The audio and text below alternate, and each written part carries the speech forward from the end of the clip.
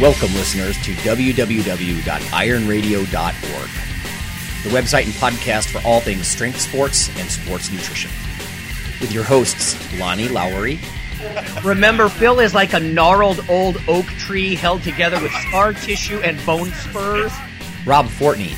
And I'm telling you, the pain that I would suffer was beyond excruciating. And Phil Stevens. Do it, Rob. You'll kill all those nerves. Thanks for listening. Welcome, ironradio.org listeners. This is Lonnie Lowery. I'm an exercise physiology and nutrition professor, and I'm a former competitive bodybuilder. And this is Phil Stevens, strength coach. I run Strength Guild facility in Topeka, Kansas, and I'm also the president of the USSF and Lift for Hope. And right here on Iron Radio, I'm also a powerlifter and Highland Games athlete. Sweet. Yeah, and joining us today, we had talked about this about a month ago, I think. I put it out on the Facebook group that we're going to, from time to time, have a listener join us, and we have listener Holly Chapman, right, on with us today. So everybody say hello to Holly. Holly, say hello to everybody. Hi, from snowy Montana. And we're going to get back with Holly after Lonnie and I say a bit of news, and then we're going to have some fun. Right on. Strength and muscle sport news. A couple of things have come across my desk that I wanted to bring up.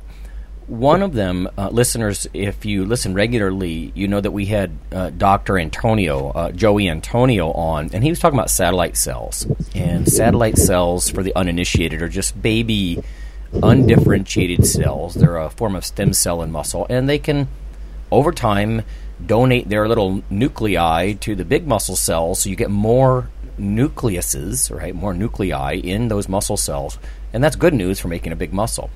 So I stumbled once again upon a little bit from Stu Phillips. He'll sometimes tweet some things, and there was a news bit, and I followed the news bit further to an original paper. So let me cut to the chase.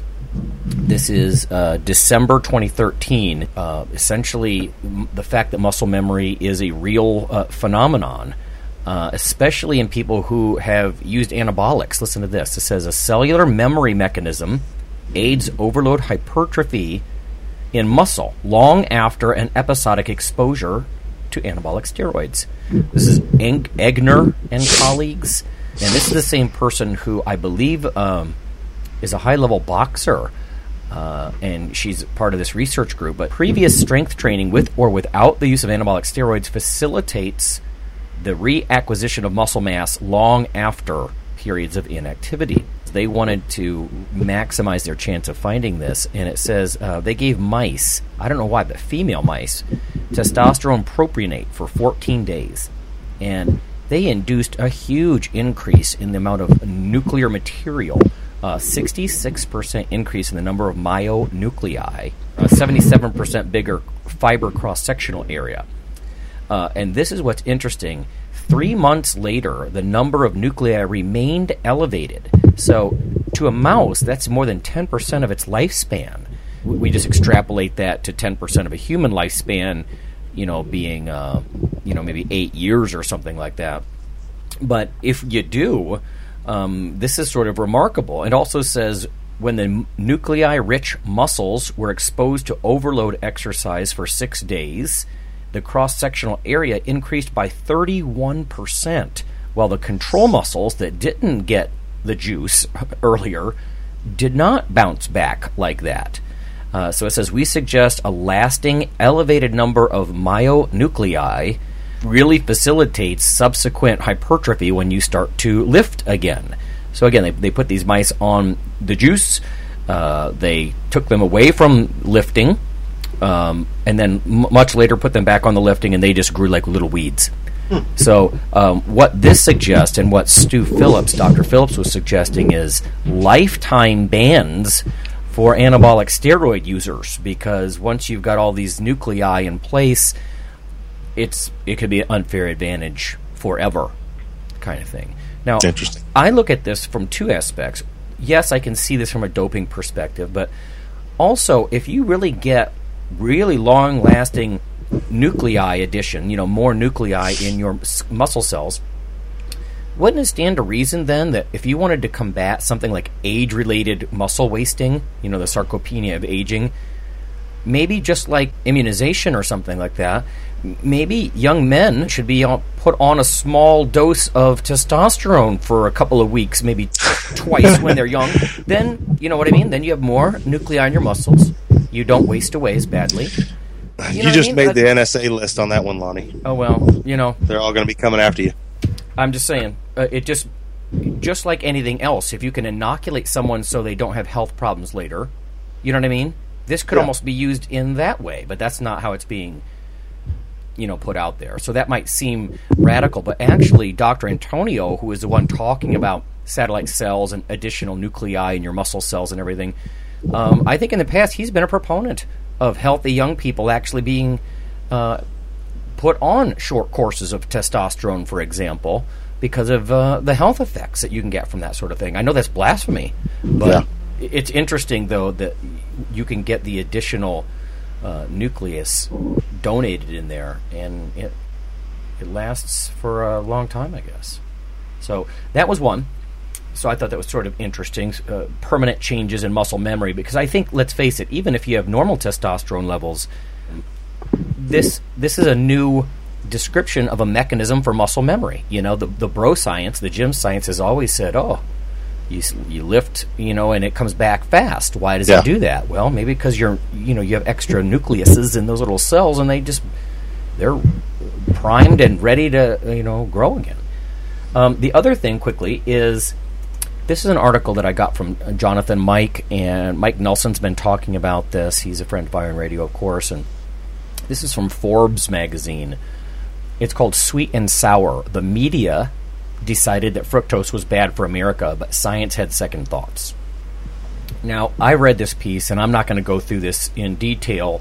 This is from Trevor Butterworth. He's a contributor to Forbes, I guess. But it talks about how, for the last decade, there's been, as he says, a specter has haunted the food chain, the specter of high fructose corn syrup. And as you read this article, it's almost a bit of an apologist piece for fructose.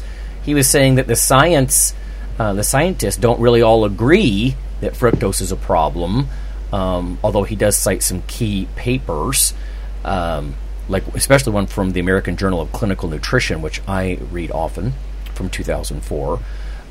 But he makes it sound like it really goes back and forth, and the American Medical Association isn't absolutely sure that fructose is bad and this and that, and yet some people continue to insist that fructose is different from sugar.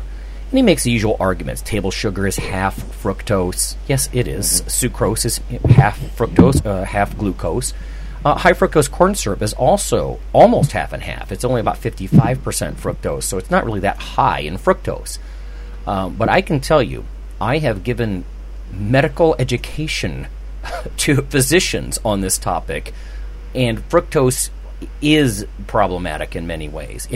It's more glycating. It gums up the proteins in your body and your cells and whatnot. It's lipogenic in many ways in that it bypasses some of the rate-limiting steps in glucose metabolism and that sort of thing. So there are some real problems about this. So if you see this paper from Forbes or people talking about it, I'm getting quite a bit of this in my email inbox because of the usual group of nerds that I run with. But I don't know. He's almost making it sound like we're not really sure, and the media's kind of at fault for making this sound like it's controversial when maybe it's not. And I don't know how well trained this guy is in science, other than maybe statistics or whatnot. But I don't know. I do like that he blames the media, I guess. But I'm not sure I agree in the way that he's blaming the media. Yeah. I don't know. Even the title of the article makes it sound like the science isn't really behind fructose being bad. And I would argue, yes, it is. Yes, indeed, it is. Fructose is a problem in many ways. So anyway, I wanted to put that out there. That's something circulating in the nerd circles anyway about, fructose back in the news. But other than that, we've got, of course, the Arnold is going on this weekend. Me and Lonnie had talked about going, but we're both extremely busy. So, but it should be another good time. You got a big expo there. I've been talking to a lot of people who are out there. we'll see how the Highland Games goes. Is it snowing there, Lonnie? It's freaking crazy here. Oh, really? No, actually, we're bracing for a big storm, I guess. And so are we. That's so we'll see, because that's like they're doing an outdoor thing again, second year in a row for the Highland Games there. So it's going to be interesting having that. But they're doing some of the events inside. And then, of course, the can't go without mentioning the CrossFit Games, the CrossFit Open started. Well, they put out the first workout last night. I'm more interested this year than past years because I'm training some people for it. But yeah, the first workout isn't too horrible in my opinion. But so it's going to be neat to see how that plays out. Of course, I mean no matter what you think about CrossFit, it's at the sport level, in my opinion, it's fun to watch because it is athletes doing athletic stuff. So other than that, I mean, in the news, that's all I got right now. Okay. I wanted to say one thing about the Arnold. I don't know. It has grown to such an extent. I'm not even sure people remember that the Arnold weekend was once the Arnold Classic. It exists because of bodybuilding. Yeah. And I'm not sure, like some of my students that go over there, since it's only about a 2.5-hour drive from here, I'm not sure they even realize that. They sort of snicker about bodybuilding and physique competitions and that sort of thing. And it's like, I don't know. I think a lot of what you take for granted exists because of bodybuilding. So you should go look it up. The lay person, in my opinion, I think the thing that they recognize is the frickin' expo. That's what everybody goes for. Yeah. And the other stuff is kind of secondary. But, yeah. Yeah, it's true. But that's probably because all the free stuff you get. So. No, I've heard that it's like $20 or $25 just to go do the expo, but I suppose... Just to get into the expo this year? I have to go look it. I'd have to look it up, actually, but... Yeah. You would think that you get at least that much back in stuff like free. Oh yeah, if you want.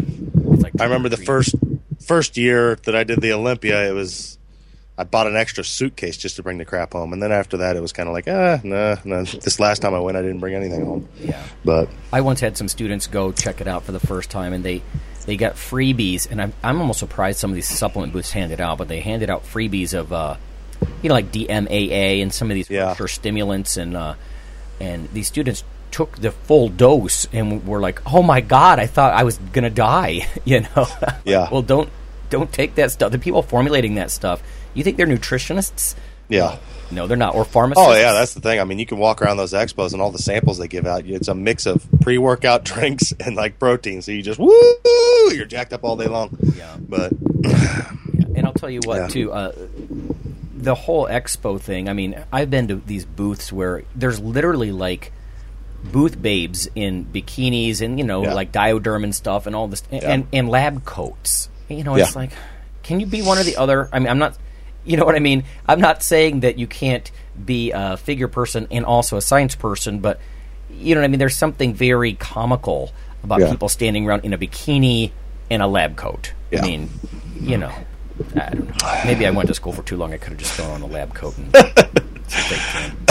we'll go. Let's go on and talk to Holly now. Then we're kind of done with the news. So Holly, thanks again for joining us. I'll just give a brief bit about Holly. I know you're she's a mom and she's done several figure competitions now, or just one?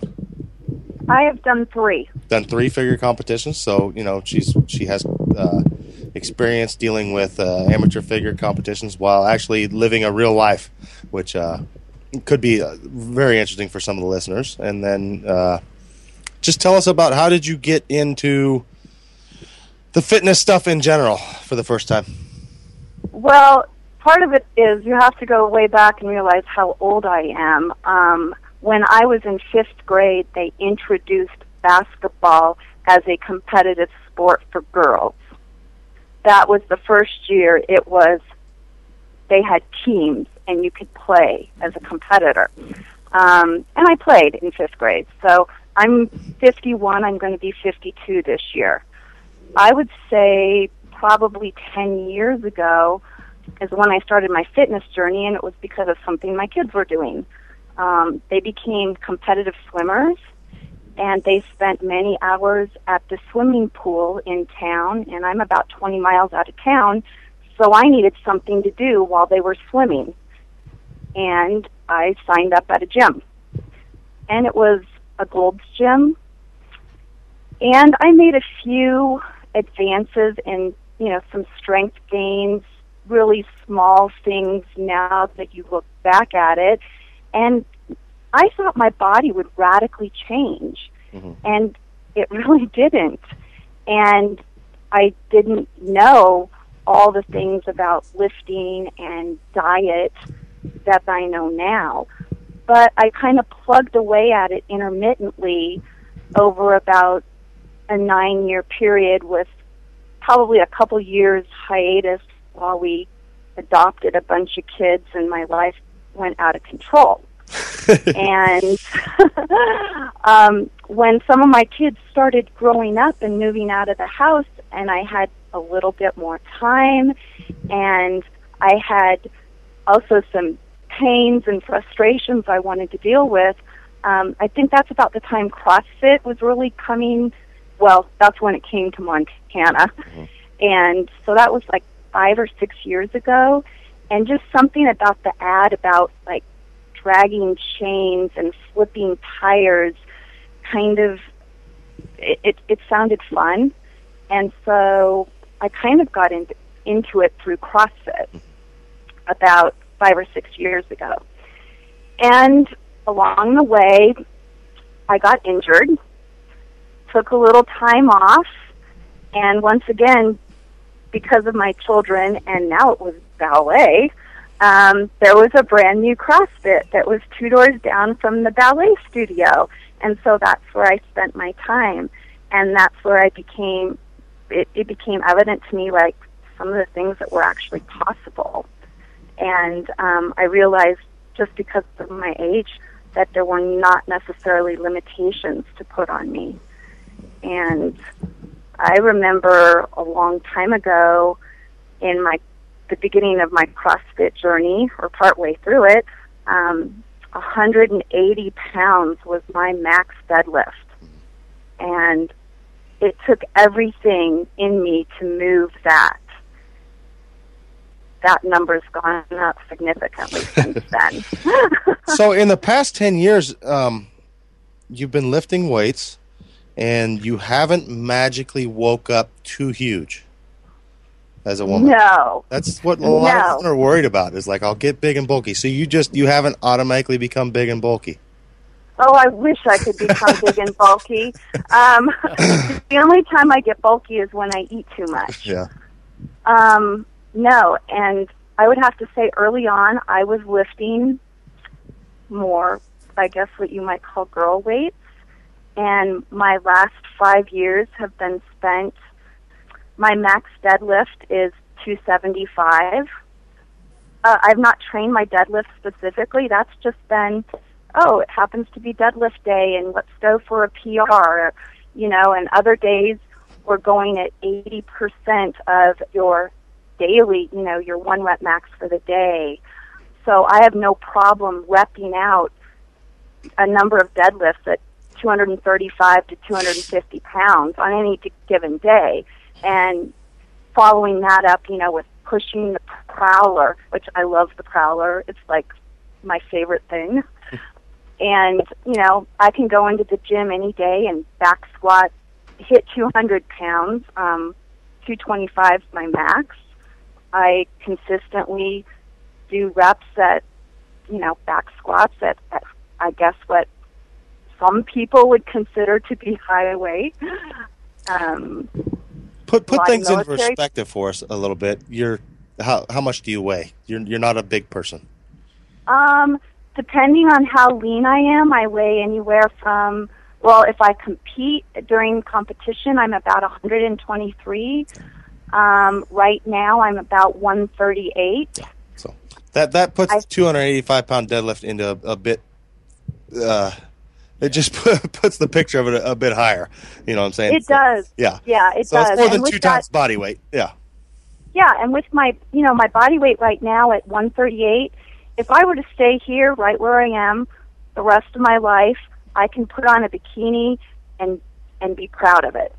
Not put on a bikini and get on stage. Yeah. But I can rock a bikini. So speaking of getting on stage, when sorry to interrupt you. I'm just what led to getting into figure? Well, actually, it was one of my CrossFit friends.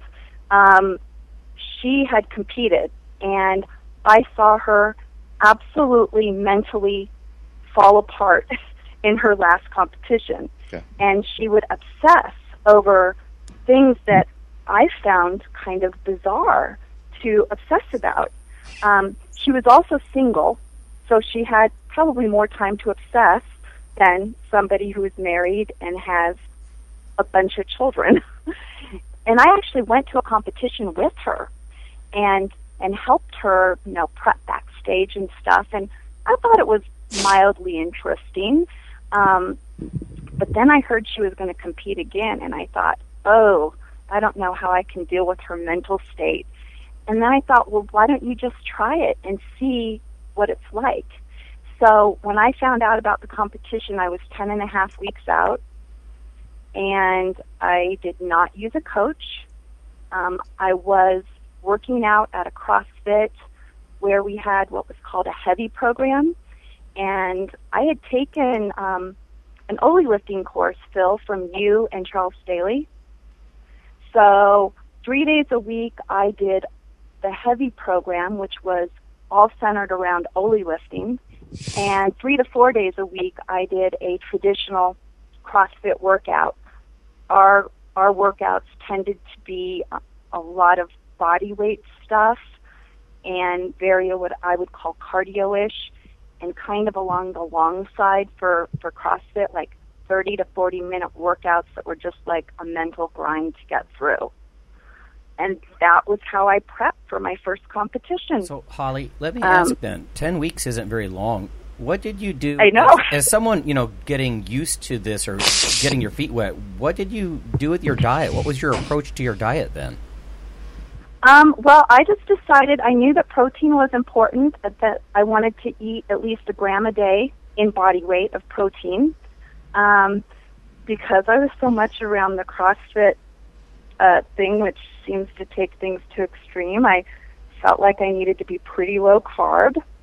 I was not ketogenic. I kept my calories. I knew I didn't really want to drop below 1,200, and I felt like I didn't want to go above 1,500. So I kind of shot for that, and I didn't sit down every day and plan, that I was going to eat 11 almonds at 2 p.m. Right. I basically knew I needed to kind of divvy up my protein equally throughout the day. I didn't feel obsessed about eating 5 or 6 meals a day. I just ate at least 3 main meals a day, and then I also guess I ate around my training too. So I tended to do most of my training at 4 or 5 in the afternoon, my lifting. So I would have like a pre-workout protein and a post-workout protein. So maybe those were kind of like my extra meals. And I would kind of log my calories at the end of the day. I used something like fitday.com, and if I was too low, I would go over to the refrigerator and eat a spoonful of peanut butter or fish oil. You kind of you saw somebody else that was stressed out about it. You're like, I'm going to give it a shot, walk in their shoes, but you didn't. You kind of went in it to have fun, is what it sounds like. Oh, I wanted to have fun. I had no clue. I just had the littlest clue what I was getting into, and my goal was just to walk on stage. Yeah. I didn't have any kind of. I didn't think about placing or anything like that. I just wanted to put the bikini on and walk on stage, and I also decided I was going to wait and pay my registration fees at the last minute, because I was going to do what I thought was right and possible without being extreme. Mm-hmm. And if I wasn't ready, I wouldn't go on stage. But if I was what I felt was close enough to ready, I would.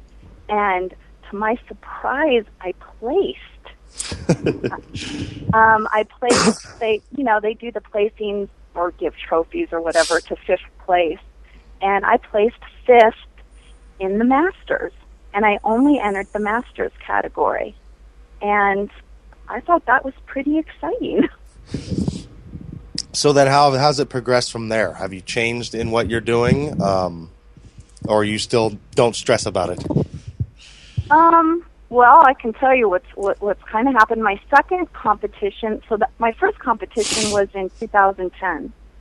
My second competition I did in 2011, and I actually placed in that. When I went to register the night before the competition, or at check-in, they convinced me to also pay the extra registration fee and compete in the open class. And so instead of just competing against people that were 35 and older, I was competing against the younger competitors also by height class. And I placed in that. I placed fourth in the open. Cool. And I placed third in the Masters. Nice. And I had continued to train the same way. I was still doing the heavy Oli lifting 3 days a week and doing the CrossFit type workouts 3 to 4 times a week, which I kind of counted those as some of my cardio. And I threw in a little bit of extra kind of HIIT training in the mornings because I have a treadmill at home or I live in the mountains and I can run intervals on the hills or something like that. My food didn't really change, but it was my third competition that I really struggled with because I don't know why. I think I kind of hit that. I felt like I had milestones that I needed to hit in order to, quote, be successful. And there were some things. I had changed gyms, and that was stressful. And my heart could not get into the contest prep. It just, I started to prepare for a competition, and I decided that it just wasn't going to happen. And I did that a second time. And then I did it a third time, and I thought, if you don't compete right now, you're never going to do it. Yeah. And it was, I worked with a coach online. I was excited about working with him because he coached his wife also, and she was an older competitor. And the problem was, I think, is that he gave me a cookie cutter diet. And so I changed my diet, which I'm open into. To me, it's like working with a piece of wood and trying something new every time is kind of fun until you find something that's like, oh, wow. And super high protein, super low fat. My body didn't like it. He wanted me to do an hour of steady state cardio a day, and that became a mental block for me.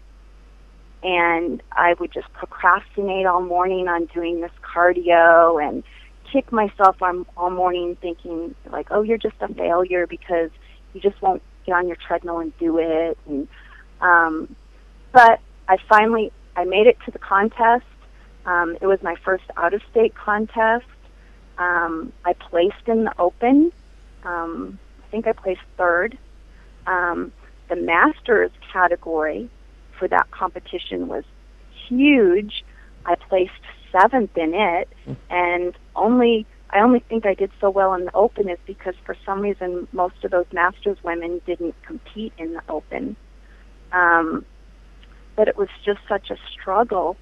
And later on, my family has a history of thyroid, low thyroid, and I've had my thyroid checked over and over again. I'm the only one in my family that's never been on thyroid medication, and lo and behold, my thyroid was low, and I don't think it's been exacerbated by competing.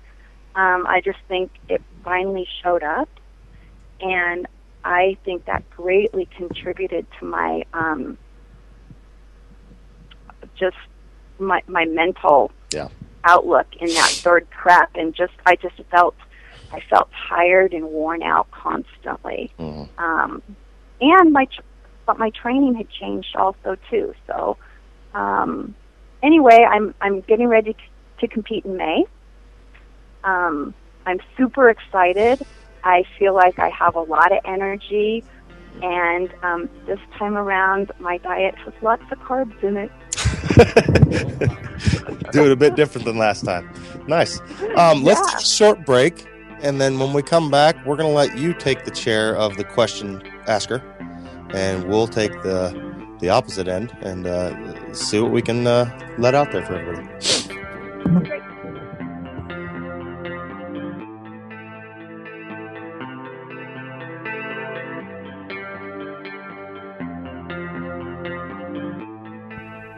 Hi, this is Dr. Lowry with an update on the protein book that you hear about in the ad at the end of the show. If you simply Google CRC Press and protein, there's a new development. On the right side of the page, you can see ebook, and there's a purchase/rent option. And the cool thing here is if you check that out now, because they have an agreement with VitalBook, you can actually download the ebook for $69 US. So that's 31% off the $99.95 cover price. So that's pretty fantastic. $69, I think that's going to drop it into the affordable range for a lot of people, and you can even rent it. Lower down the page, they have 180-day rentals and 1-year rentals, so you can access the book in electronic format and get some of this juicy information. So, thanks.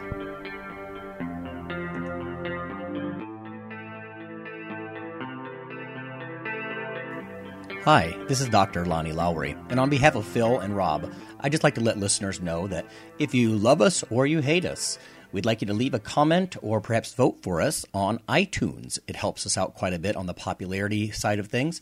You can also follow Dr. Lowry, me, on Twitter. It's Lawnman7 on Twitter if you want to do that. We also have a Facebook page, the Iron Radio listeners page. So whether it's leaving a comment or voting for us or following us on Twitter or Facebook, that would be fantastic. Also, occasionally Rob or myself will write an article for another website, and Phil will as well. So lots of ways to interact, follow us in other media, and vote for us, and keep things going strong on Iron Radio. Thanks.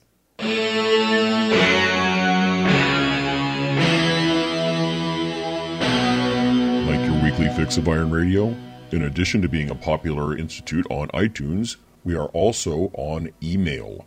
Simply go to www.ironradio.org and sign up for the voluntary email.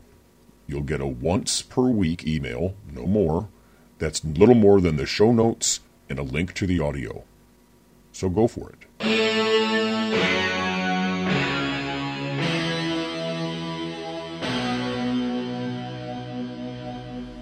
All right, everybody, we're back. It's Phil and Lonnie, and we're with Holly. And before we get to some question and answer session here, this is episode 250. That's a long time. It is. So we want to do a contest, and what I want to do is find out what listeners would like in order to enter this contest. My only thought here is that it should be 250 related. So, for example, maybe guys, how many times can you bench 250? Maybe the guy who benches the most, will put in a drawing for a gift. Or for women, if you can squat 250, maybe that's something. Or we were joking a little bit over the break, but even if it's eating 250 grams of protein a day for a week, if you've struggled not eating enough, maybe that's something you want to do. But I think what we'll do is we'll throw this out on our Facebook page and, again, crowdsource it, and we'll let people tell us what they might want to do. So if you think of something 250 themed, 250, then, let us know. Make a little post, and we'll create a contest out of it and give away some goodies. Sounds good. So, Holly, let us have it. What do you got for us? Okay, well, Phil, you have said, or maybe messaged me, a couple of things that have greatly really influenced my thinking and my planning. And one of the first things that comes to my mind is when I had messaged you about figure competitions, you had told me a flawed plan followed will bring you results better than the perfect plan that you don't follow. And, I think about that almost every day. But in any case, that leads me to think about nutrient timing. And there's probably not, I just was wondering about your thoughts on nutrient timing and kind of contrasting, is there a difference, assuming you're doing everything else right and you're consuming your proper macros for bulking versus leaning? Is the nutrient timing any different if you're trying to build strength versus if you're trying to get lean?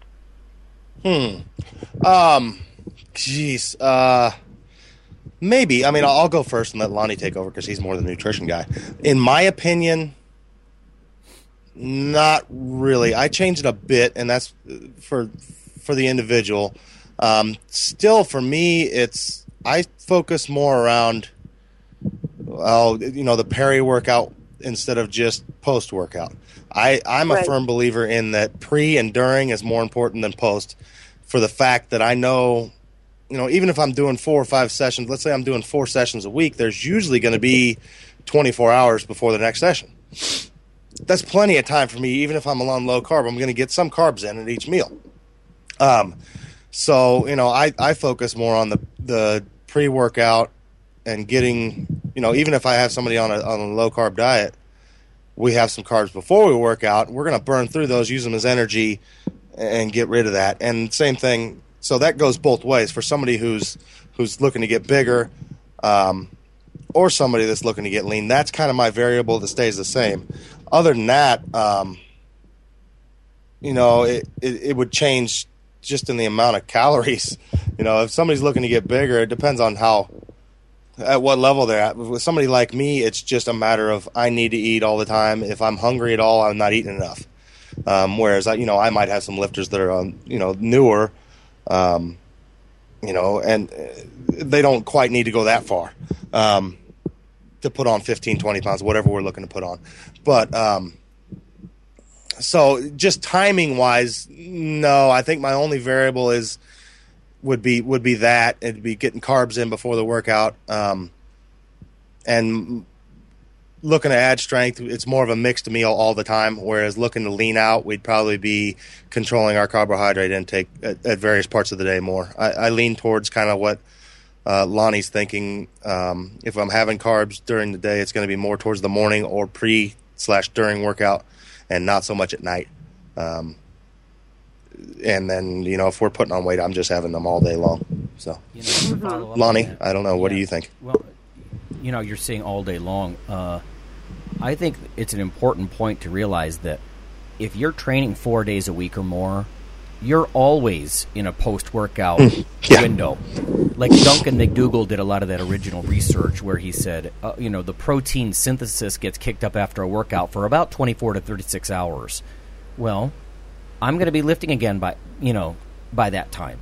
So you're always doing it. I think we focus so much on like the 2 hours post-workout sort of thing. And a lot of that work was legitimately done by early researchers like Mike Sherman, John Ivey, even Kevin Yarashevsky from my lab when I was in grad school. So there are some truth to that. But like you said, Phil, I mean, the glycogen's going to come back over about a 24-hour period. A lot of that stuff with immediate glycogen resynthesis and eating the carbs immediately after, a lot of the focus on that is to try to get the glycogen back up as fast as possible if you've got like 2-a-days, or you've got something coming at you very quickly. So I don't know. I think first you're always in that kind of a post-workout window on some level, either protein synthesis or glycogen resynthesis.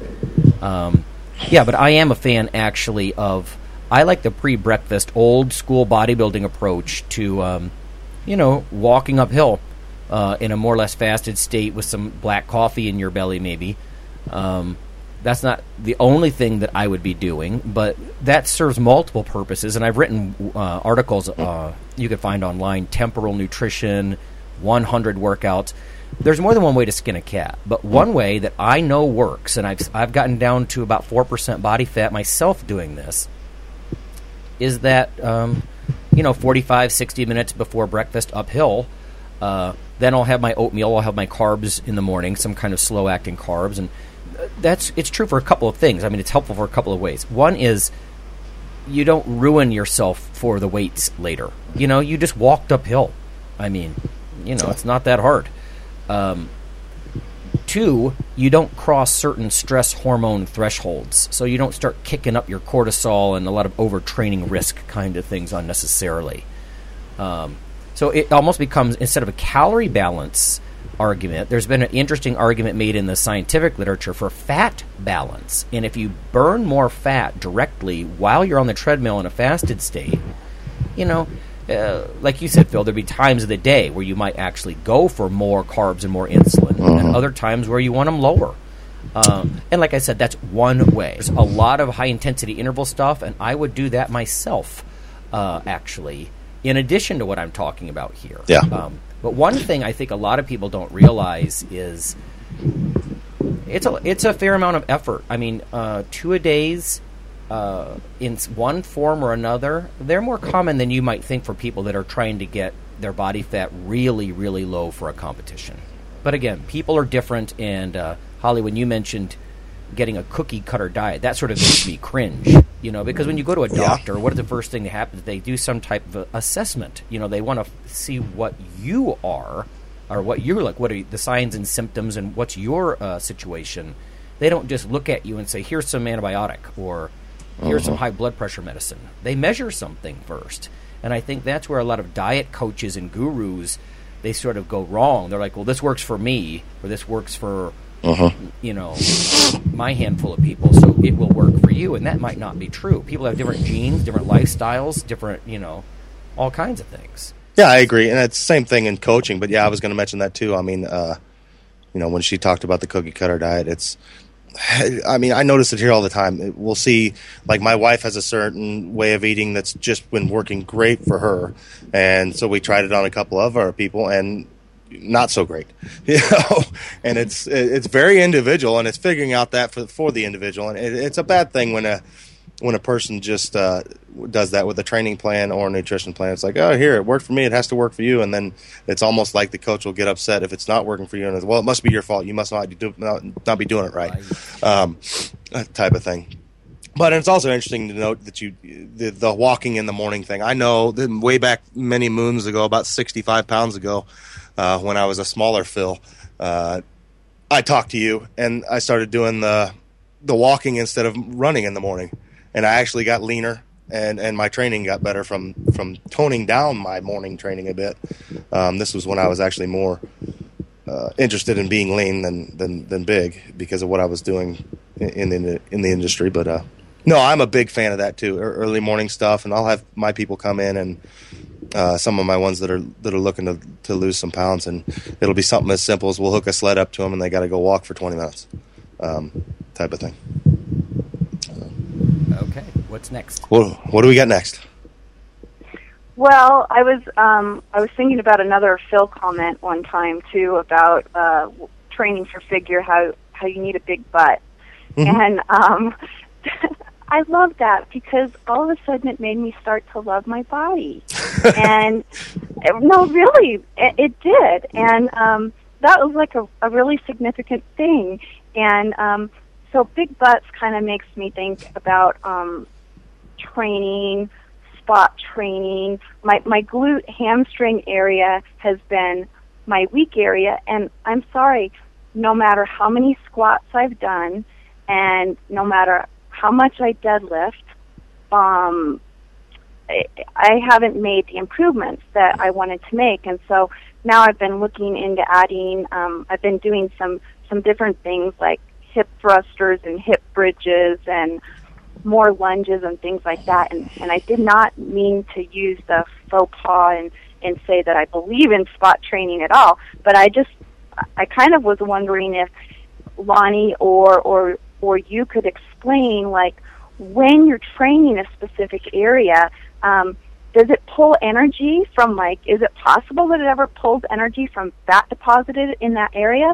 Or does it come out of your bloodstream? Is there any science behind that? Have you seen the article? Last week on T-Nation, Chris Shugart was mentioning an old piece that I did called Is Spot Reduction Real? Or something like that. So, and the quick disclaimer is, in a guy with a giant beer belly, no, doing sit-ups is not getting rid of his giant beer belly. But I think most of us know that. I mean, that's what systemic cardio is for.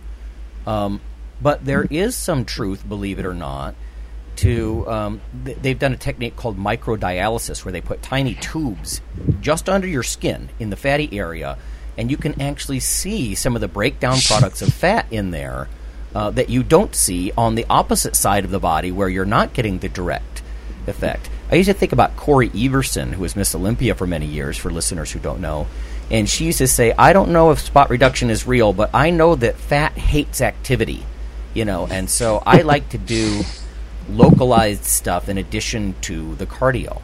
So there is a little bit of truth to that. I was exploring some data from the literature about, like, a tennis player, how their racket arm tends to be a little bit different in composition than their non-racket arm, and just some little observations like that. So I don't think it's going to be super dramatic, but I think once you're a physique competitor like you are,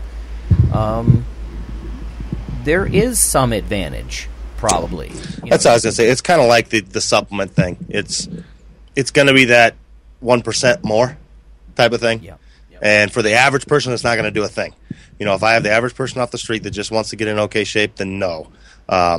Doing the Thigh Master and some crunches isn't going to cut the mustard. That's where that's the general population. That's the mass majority of people. So, and that's where kind of like things like my spot reduction fallacy article and things like that came from. But I forget the guest we had on that not too long ago, and we talked about spot reduction a bit and how some of the new science was saying, because of the you get blood flow there and this and that. And if you just look at the human body, generally all of us store fat centrally. Even if it's hips, if it's belly, if it's whatnot, you look at the extremities, the parts that move more, and they're usually a lot leaner. So that kind of tells you something there. But blood flow. Yeah, and I think. Yeah, those are big points, because normally fatty areas like on your obliques, they're notoriously poor blood flow. And when you put your hand there when you're doing your cardio, it's like icy cold. Well, how do you have nice hot 37-degree blood flushing through there if it's that cold? You probably don't. So open up the vascular beds. And I actually used to do that when I used to get on the treadmill. I'd actually put a lifting belt on backwards and just try to keep the area warm. I'm not delusional. I mean, I know a lot of people have done that with fatty belts and trying to dehydrate the area and all this silliness, but that's not what I mean. I just mean I'm trying to keep the blood flow. So that's a very good point, Phil. Yeah. So I'd say, the take-home point is, but it's going to be a small percentage. But, for somebody like you looking to get stage-ready shape, it's probably going to help. Okay. Well, and Phil, I have another question that might be more directed towards you as far as the Oli lifting. Okay. I have a really hard time keeping the bar close to my body. Okay. And, with my deadlift and with my back squat, and I even have a really good front squat, I'd be able to clean a lot more than I'm cleaning. And part of that is a silly fear of the bar. Mm-hmm.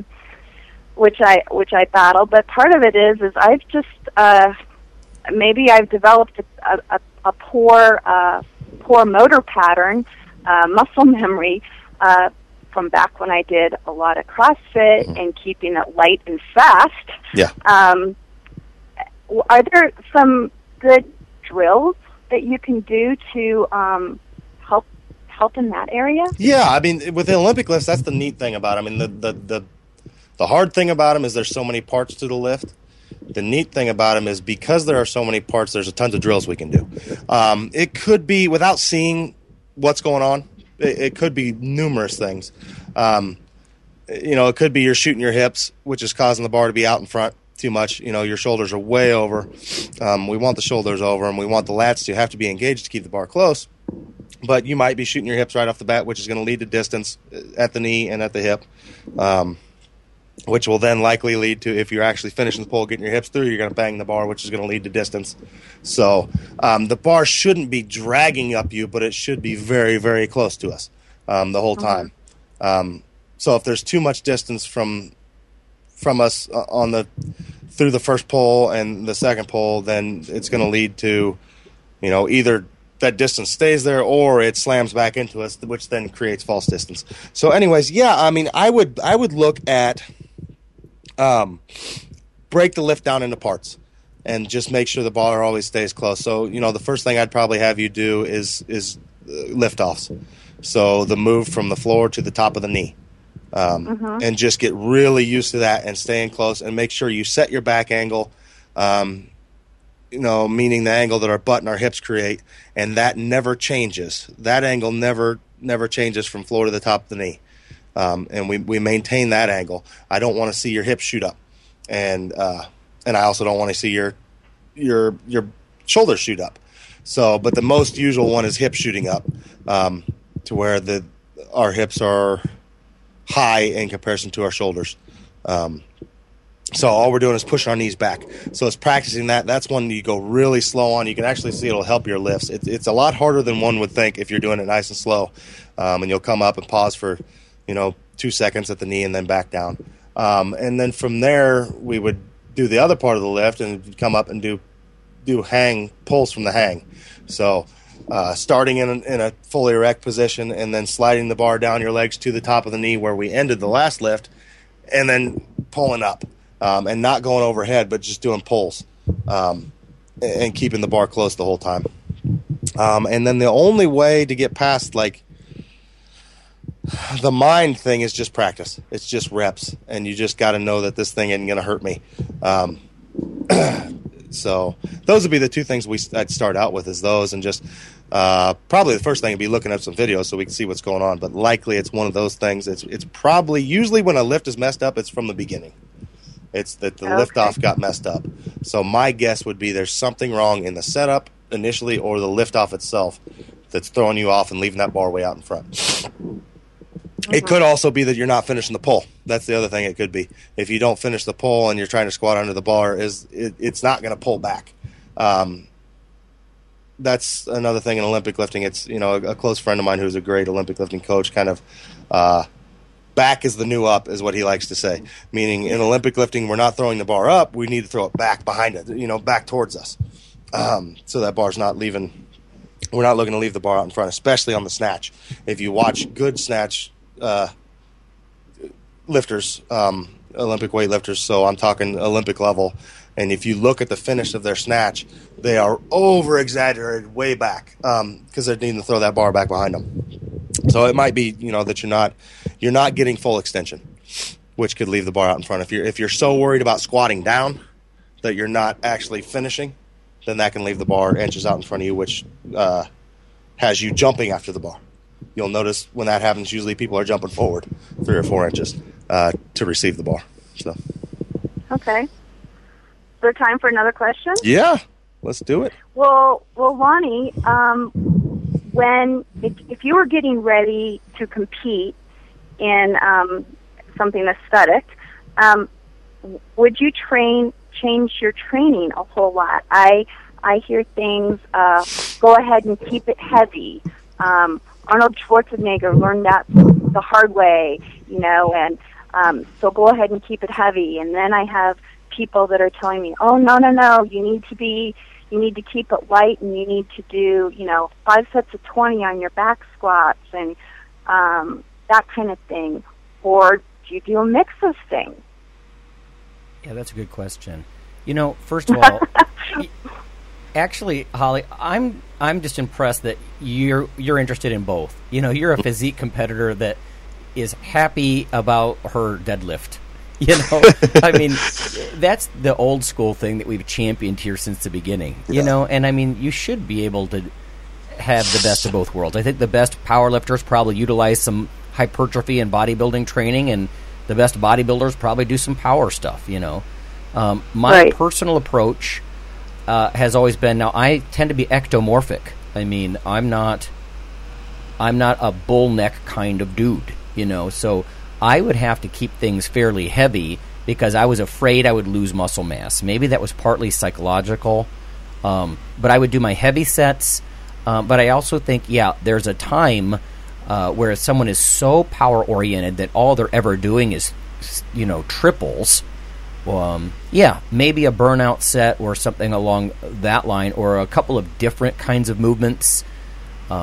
Because, like when Joey Antonio was on, he was talking about one of the reasons you do different exercise directions and angles and movements is you can literally, slightly at least, change the shape of a muscle because you're activating satellite cells in different ways and that sort of thing. I know it's very arguable whether or not you can dramatically change the shape of a muscle, but I think you probably can a little. So my formulation with that has always been to keep it heavy. I mean, the last time I competed, I squatted 405, that's a heavy load for me, for a handful of reps just 2 weeks before.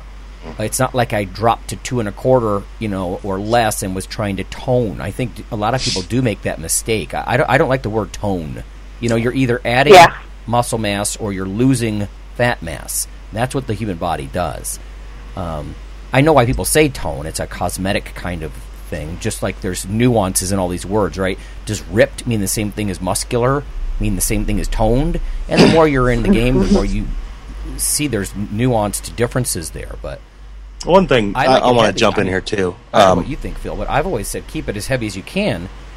You know, especially because you're in a calorie deprived state. Yes, you know, and that's what I was going to get at. I mean, the thing that I think a lot of people take that too far, and I know what you're talking about, Holly. I've heard it tons of times from, especially like figure competitors and stuff, that it's my pumping time, it's my toning time. I need to do 5 sets of 30 or 40, and you know the problem I have with it is that, number one, if a ton of reps got you jacked, the biggest people in the world carrying the most muscle mass would be marathon runners, and that's just not happening. And the other thing is that volume, you're in this calorie depleted state, which is the wrong time in my mind to have a ton of volume, especially hard volume, because you don't have the caloric intake to repair it right then. And that's why. And the other point I want to get across is that, you know, so there's nothing that tells your body that it needs muscle more than heavy load or a very hard task. So, you know, if I'm consistently, I'm not saying going for 100% loads, but if all I'm doing is working around 40 or 50% and hitting sets of 40 and 30, that's not going to tell my body, hey, I need to keep this muscle. It's going to tell my body, hey, I need to get good at being more endurance oriented. Whereas if I'm hitting some hard 5s and 3s and 8s and, you know, consistently, my body's going to say, damn, Phil, he's dieting, but look, his life, he's consistently doing this. I need to be strong still, because that's a daily part of my life. So I think you got to keep it heavy some, and then I think some back off sets and things like that, it'd be great. But I mean, I wouldn't get away from at least moderately heavy, hitting some 80% loads here and there.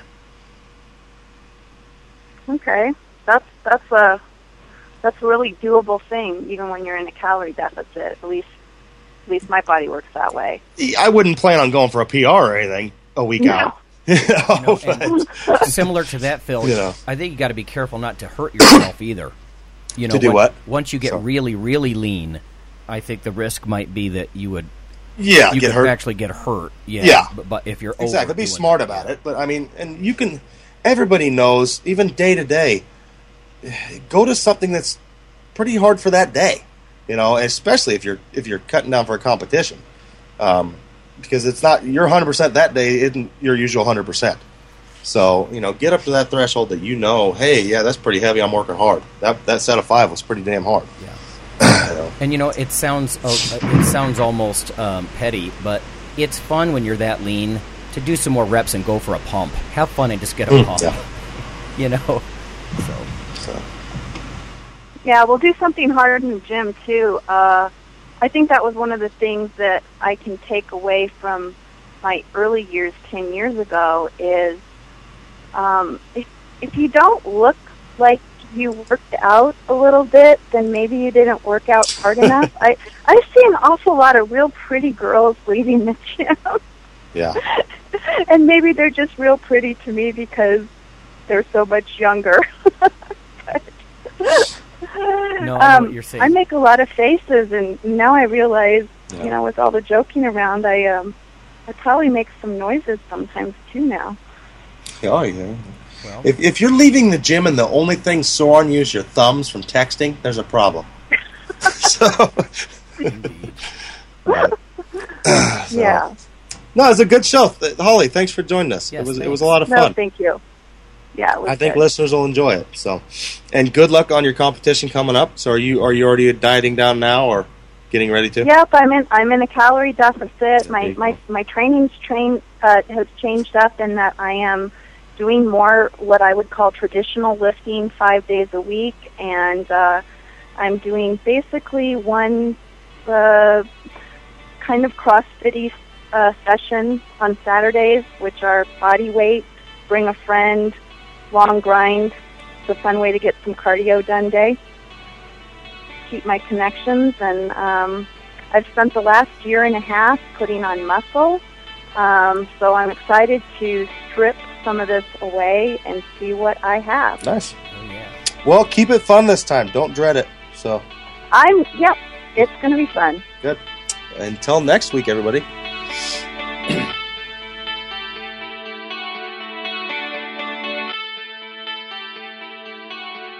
Hey, sports nutrition fans, join us in beautiful Clearwater Beach, Florida, June 20 and 21 for the 11th Annual ISSN Conference and Expo. You'll learn the latest, greatest sports nutrition from the best minds in the business. Some of our speakers include Juan Carlos Santana, Dr. Mark Tarnopolsky, Gina Lombardi, and many, many more. You'll learn about intermittent fasting, how to exercise to offset poor eating, and also nutritional strategies for maintaining or gaining muscle mass. But the best part is you'll get to rub elbows with the best scientists in the business. The ISSN, why would you go anywhere else? Go to www.theissn.org for more information. That's www.theissn.org for more info. See you there.